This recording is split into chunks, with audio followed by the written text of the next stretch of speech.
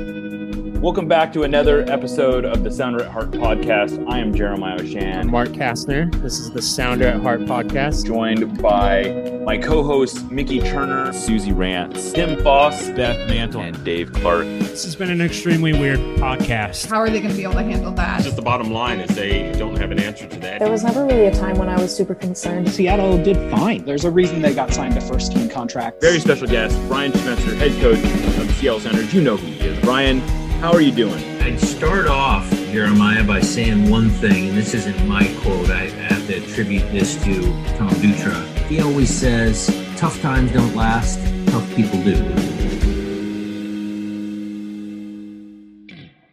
Welcome back to another episode of the Sounder at Heart podcast. I am Jeremiah Oshan. Joining me today is Beth Mantle, Tim Foss, and Mickey Turner. How is it going, everyone?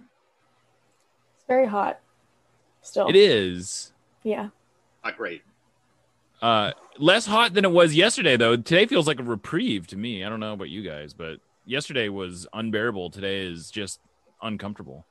Yeah, not having AC in my apartment. I spent all of yesterday hopping from one cool place to another with my dog to try to make sure that he survived. And today I've been able to stay at home all day without feeling like I was going to melt. So that's an improvement. Yeah, the listeners obviously won't be able to see this, but I in honor of this, to kind of get in the mood, I have I think it's a Fijian background.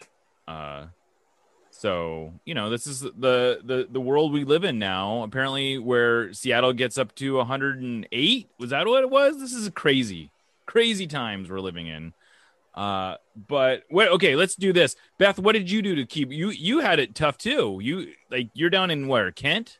I'm in Puyallup. Yeah, it was supposed Puyallup? to get 110 one of the days. Oh my God. My best friend actually has air conditioning, so I went to her house yesterday to do my Zoom classes and things, and that was very fun because it was 92 in my house. Yeah, it was my fave. Yeah, it was. I think my house may have actually got up to 95, which was inhumane. Last night we slept in the basement, and I woke up drenched in sweat. Since we're on this tip, Mickey, what did you want to share what you did to get through yesterday? Well, I'm in what would be considered the bad place in Auburn. We actually do have air conditioning. Unfortunately, it is all centralized in the bathroom. Which is not ideal. Why is the air conditioning all in the bathroom? I do not know how this house was set up, but blame my roommate slash landlord for that. I'll have to talk with him about getting air conditioning flowing through the rest of the house. Why? That does not seem like the ideal place to put air conditioning. That's maybe the last place I would want air conditioning. Agreed. As someone whose bathroom is the hottest room in the apartment, same. I would much rather that be the one air-conditioned place than sweating immediately the second you enter the bathroom. I was trying to do my skincare routine, and I was drenched in sweat. And I was like, I feel like this is bad for my skin. Maybe I spend less time in the bathroom because it was just so hot. Yeah, I'm not really into the heat. That's part of what I love about Seattle is that I got away from this. I spent a good amount of my most of my life in California and had some 100-degree. I don't know if I've definitely had a 108-degree day. I lived in the high desert for a while, and we every now and then would get that high. But it's a dry heat, as they say. This was not a dry heat yesterday, so that was pretty brutal. But speaking of heat, how about them Sounders? They are still pretty hot. They are. The tie from Saturday notwithstanding, they're on a good roll. There was a 7-point week. I wrote this week that I found more to be encouraged by that 7-point week than discouraged by the tie on Saturday, in part because I think you can really chalk Saturdays up to a bit of fluke. They had some good chances.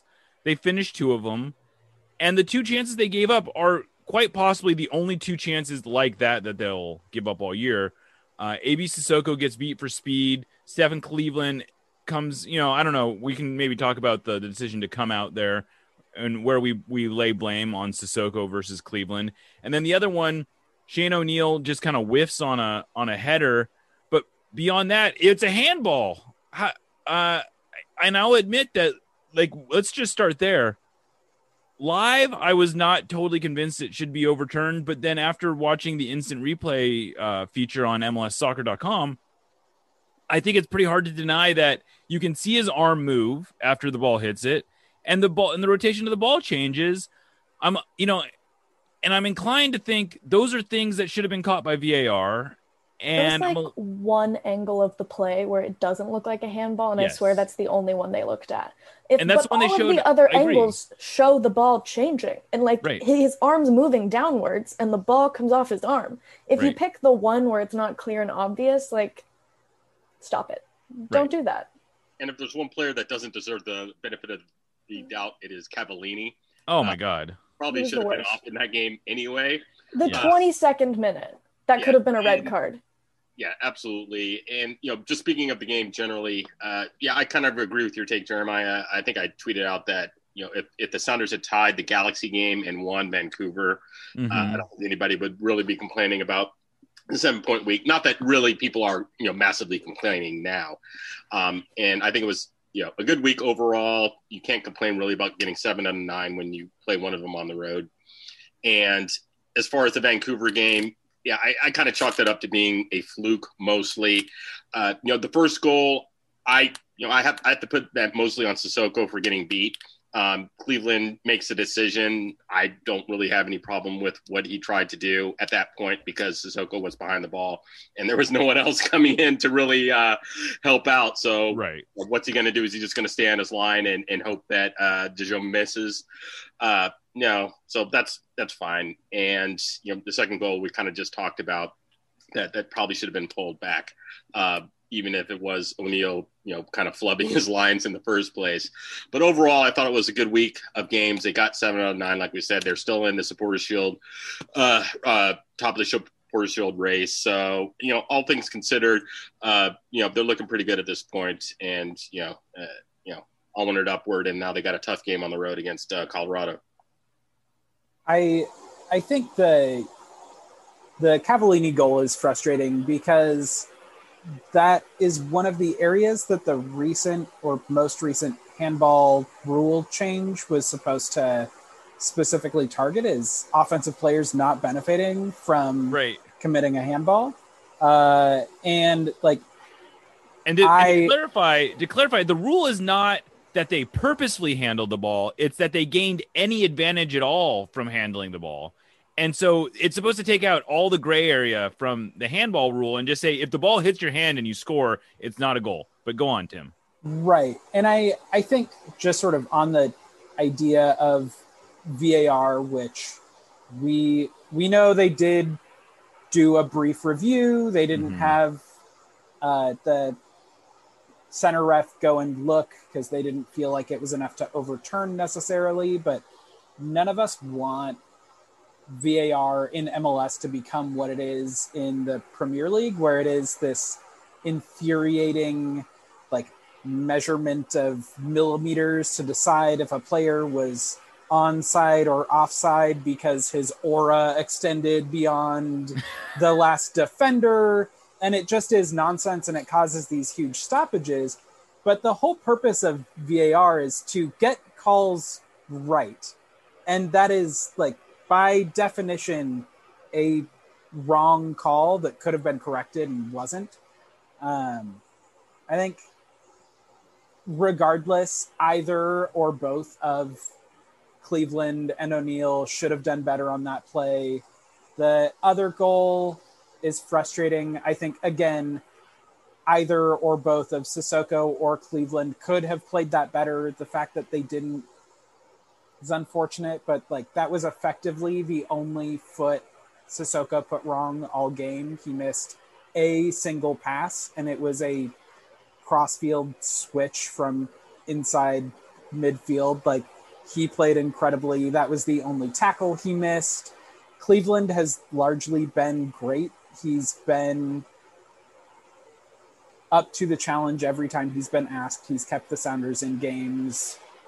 It wasn't his best game. He still had a save that earned them a point effectively at the end of the first half, that if he doesn't make that incredible save, they probably lose, maybe lose. I don't know. But yeah, on the whole, I think just a weird game. It was played really hot. It's a rivalry game. They're always going to be weird. A 7-point week is a good week, even if they've tied 3 of their last 4 home games. They're still undefeated, still a good team. They did it without 2 of their 3 first-choice center backs, without their starting goalkeeper, without Nico Lodeiro. Like, all things considered, it's not a bad result. Yeah, I know after the match, I think it was Brian said that the heat did not factor into the match. But as someone that was, like, insanely close to the field, like second row GA, it was really hot down there. Like, I got to the point at the end of the game where, like, I had to sit down and people were force feeding me M&Ms because, like, I was about to pass out. Like, it was very hot. And I do think we saw some uncharacteristic decision-making lapses from Alex Roldan in the first half. I think A.B. Sissoko, Shane O'Neill, Stephen Cleveland, everyone was just a bit hazy, it felt like. Like, I don't think they usually make those choices and make those mistakes, because, I mean, we've been extremely good defensively. And I do think the Heat probably played into, like, the weird decision-making that we saw, or at least played a factor into that. I don't want to, like, excuse them being messy, because those were messy goals, but it was nasty down there. Like, it was really hot.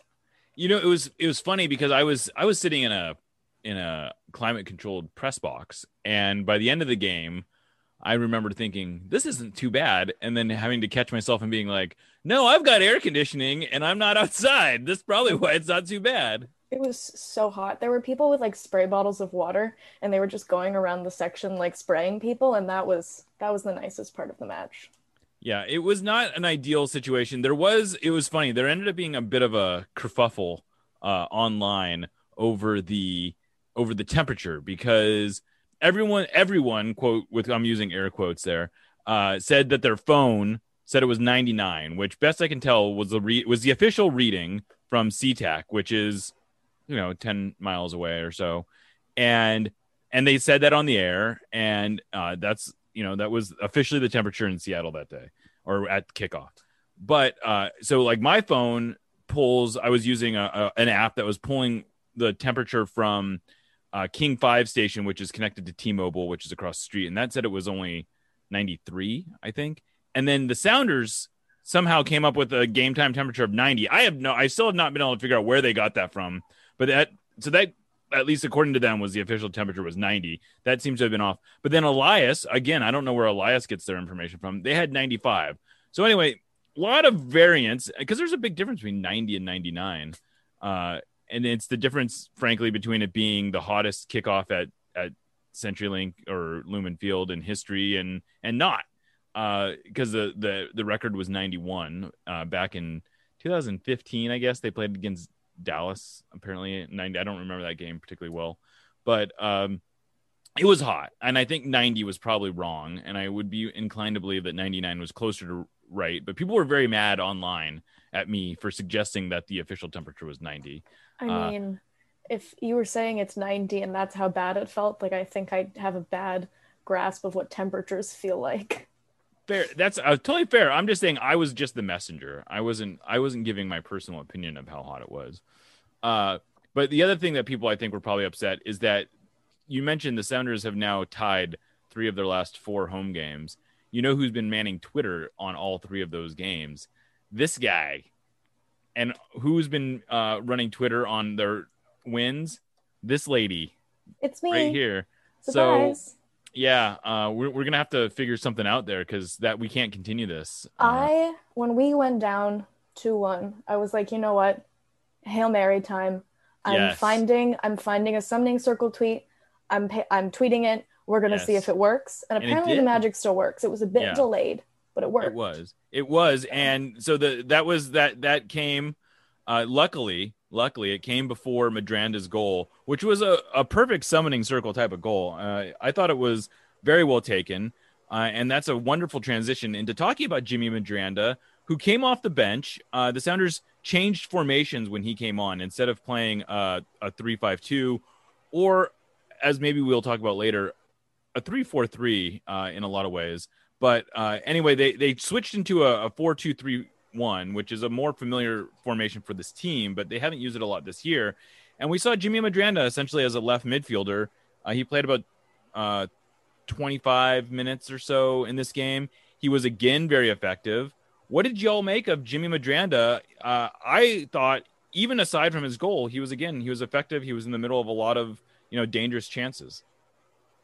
Yeah, and Spencer said this after the game. He's very versatile, and so they can use him in a variety of positions in a variety of formations, which is going to be very helpful, obviously, coming down the stretch here as they move into the summer. And yeah, he's been everything that they said they were high on him about when they acquired him, at the end of last year. But for the fact that injuries had really just derailed the last two parts of his last 2 years of his season or his career. And yeah, he provides a little bit of a bite in his game. He's got a little bit of flair. He's obviously got a good shot, and just does a lot of everything well, and provides them something that they don't really have from that position. Brad Smith, who we can probably talk about in a little bit, probably had his best game. But I think it's just nice to have that kind of platoon potentially at the, when they're in that 3-4-2-1 or whatever you want to call it, when he's more of a wing back as opposed to being left mid. And so, yeah, it's nice to have that kind of versatility available, and it's going to serve them well, I think, the rest of the year. He was, it's interesting when you see him playing this well. It's a little hard to square the circle of why was he available for effectively. He was kind of like a make weight in the trade that the Sounders sent Handball Bwana to Nashville, where they got some allocation money, and Medranda was just kind of like a player that got thrown into the deal. And it's a little hard to I suppose you can just chalk it up completely to health. He's had a hard time staying. His last fully healthy year, I think, was 2017. He got hurt in 2018, and he really hasn't gotten fully fit since then. And these games that he's played this year might be, the most consistent playing time he's had since that first injury in 2018. But, you see him play, and he looks good as a left back. He looks good as a left midfielder. My understanding is that he's played quite a bit in central midfield as well. I'm actually really amped about him being in some ways like a midfield or a mid-season acquisition, because all of a sudden the Sounders realize they have this extra piece that is versatile and can be an attacking piece. He's, like you said, he's good defensively. Do we think he's got potential to actually unseat Brad Smith as the first choice left back? I think if he can get to a place where he's fit and healthy enough to be a consistent starter, I don't see a good reason why he shouldn't at least be able to take a run at that spot. I think that's probably open competition for that left wing or left back position, particularly for how the Sounders want to play. Jimmy Medranda seems like a much better fit for a possession-based game. And, that goal was coming for him. He had multiple really would have been absolute golazzos if he had put them away and just kind of missed by not a lot. And that hit that he had for his goal was absolutely incredible.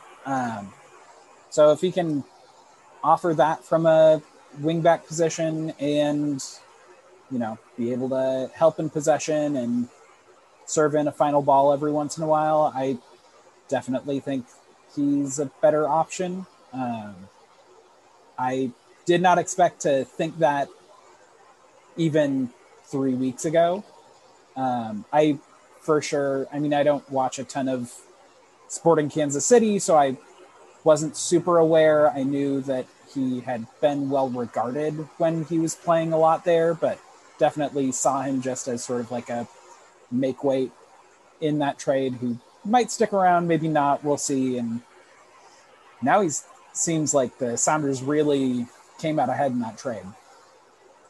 Yeah, I mean, I think when we signed him, it felt a little bit odd because we were drowning in left backs at the time, which I think is why it made sense to pick him up, because we had the time to let him get healthy. Like, we had the time to rehab him entirely and not push him because we didn't need another left back at that time. And I think it's also great now that we've gotten rid of some of those left backs, that we still have Brad Smith. Like, if he's not healthy enough to play these 3-game weeks, like, we still have a very serviceable left back to kind of take on some of those minutes that we might need Jimmy to not play to save him for the rest of the season. So I think we ended up in a good situation with 2 quite good left backs, and that are both able to play in a way where we're not ruining one or the other. Like, we're not going to flame Jimmy out too early in the season because we need him to play these 3-game weeks. Yeah, and it's worth noting that Brad Smith has had issues with injuries as well. And so if you can get him some rest, you've got to imagine that keeping him sharp, keeping him fit is only going to contribute. I know there was some mixed feelings a little bit about Brad Smith's performance. I agree with Mickey. I thought overall he was pretty good. I thought that the Sounders actually could have used him even more than they did. You know, he had one of his top games in terms of just raw touches and passes received.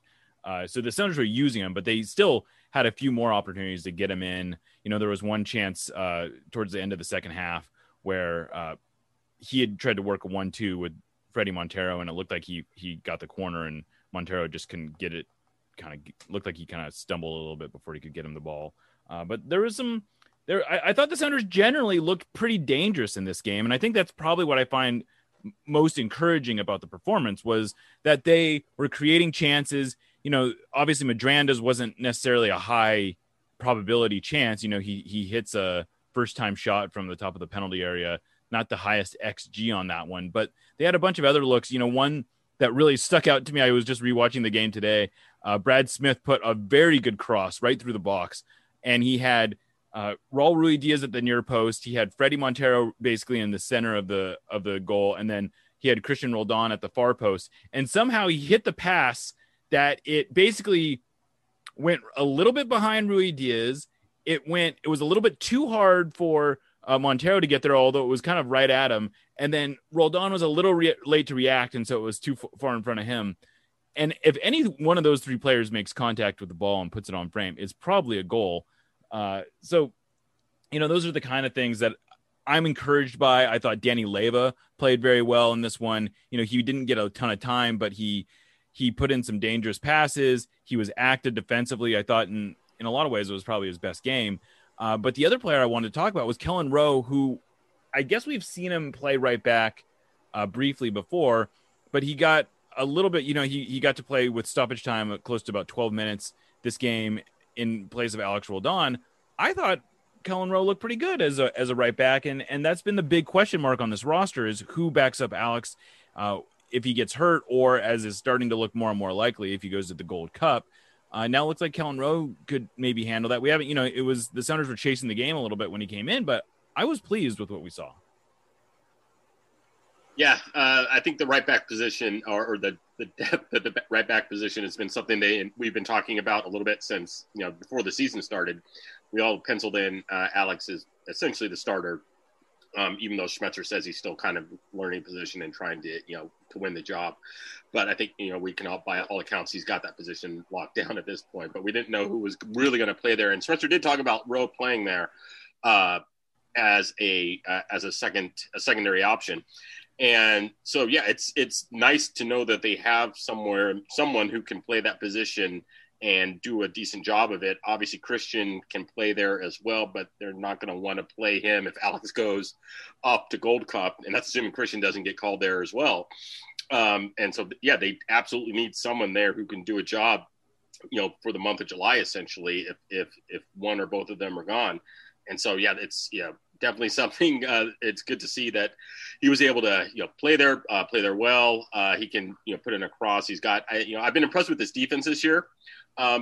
Just generally speaking, he's gotten stuck in. He's aggressive, and so it's going to be nice to have that as a potential option. I think it's really nice with the Sounders still having somewhat of a short roster currently, having both Kellen Rowe and Jimmy Wadranda, who are veteran players in the league, who play at a really high level. Their ceilings are pretty high. Their floors are not particularly low, and they can play between them maybe everything but keeper and striker, that. And Rowe actually played as a wide forward in one game. So I mean, you have high quality depth everywhere with those two. They can both start. They can come off the bench and be impact subs wherever you play them. It definitely is helpful, especially going into the Gold Cup.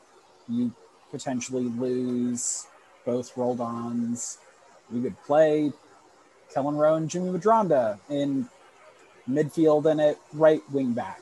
I think with right back / right wing back,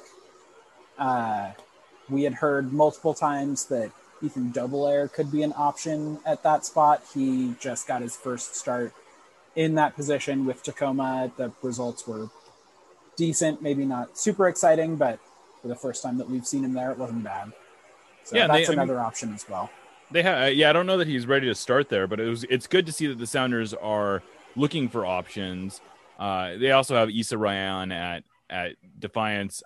That would be a little bit more of an emergency type of situation that would require them actually signing him. I don't necessarily think that's going to be happening, but I thought it was encouraging to see Rowe play there. I think we'll almost certainly see him playing a bit more there. Josh Atencio also came back to this game. He didn't have a super active game. I don't know that, I haven't seen any data on how much ground he covered, and that was sort of his calling card in the first two games, but he did have a tackle that was really well done that contributed to the first goal. Second game in a row that the Sounders have essentially turned a midfield tackle like that into a counterattacking goal. I think that's super encouraging because those feel like the kind of things that are a little bit more repeatable, that are something you can kind of build around a bit. And he made a good decision as well in feeding Brad Smith along the wing. And then Smith made a great pass to Rui Diaz, who made a great run by kind of pulling off the center back, creating some space and putting it away. 9th goal in 11 games. He is on quite a run. But yeah, I mean, I think there's mostly just, the top line of this is, I think if you look at this game in an honest way, you can be frustrated by the result. And it's definitely, I would say there's some concern over the fact that the Sounders have now dropped points to 3 of their last 4 home opponents, and all 3 of those teams are outside the playoffs. So I suppose there's some concern over playing down to the opponent. But at the same time, you look at their overall record, and yes, it's home heavy. And they're probably not going to be able to maintain a +2 points per game on the road the way that they are doing right now. But these are, as long as they're getting results on the road, it's hard to be too worried about not getting full points at home. And, this is a team that's set up well right now. They have Colorado, which I think is probably going to be a big test for them. Colorado, I think there's a perception that maybe they're not that good. They are actually pretty good. They are, probably a top 5 team in the West. And so that'll be a good test for them on the 4th of July. But overall, I just think not much to be too upset about, especially given all the mitigating circumstances that are going on. Yeah, Colorado, I guess looking ahead a little bit there, I rate them a little higher than I probably would have initially thought coming into the year, and they gave the Sounders trouble last year. Yeah, I think the Sounders were down to about their last 6 or 7 players because of international duty and what have you. But yeah, they're a solid team. They're well coached, and you're going to be playing at altitude, which is never an easy thing.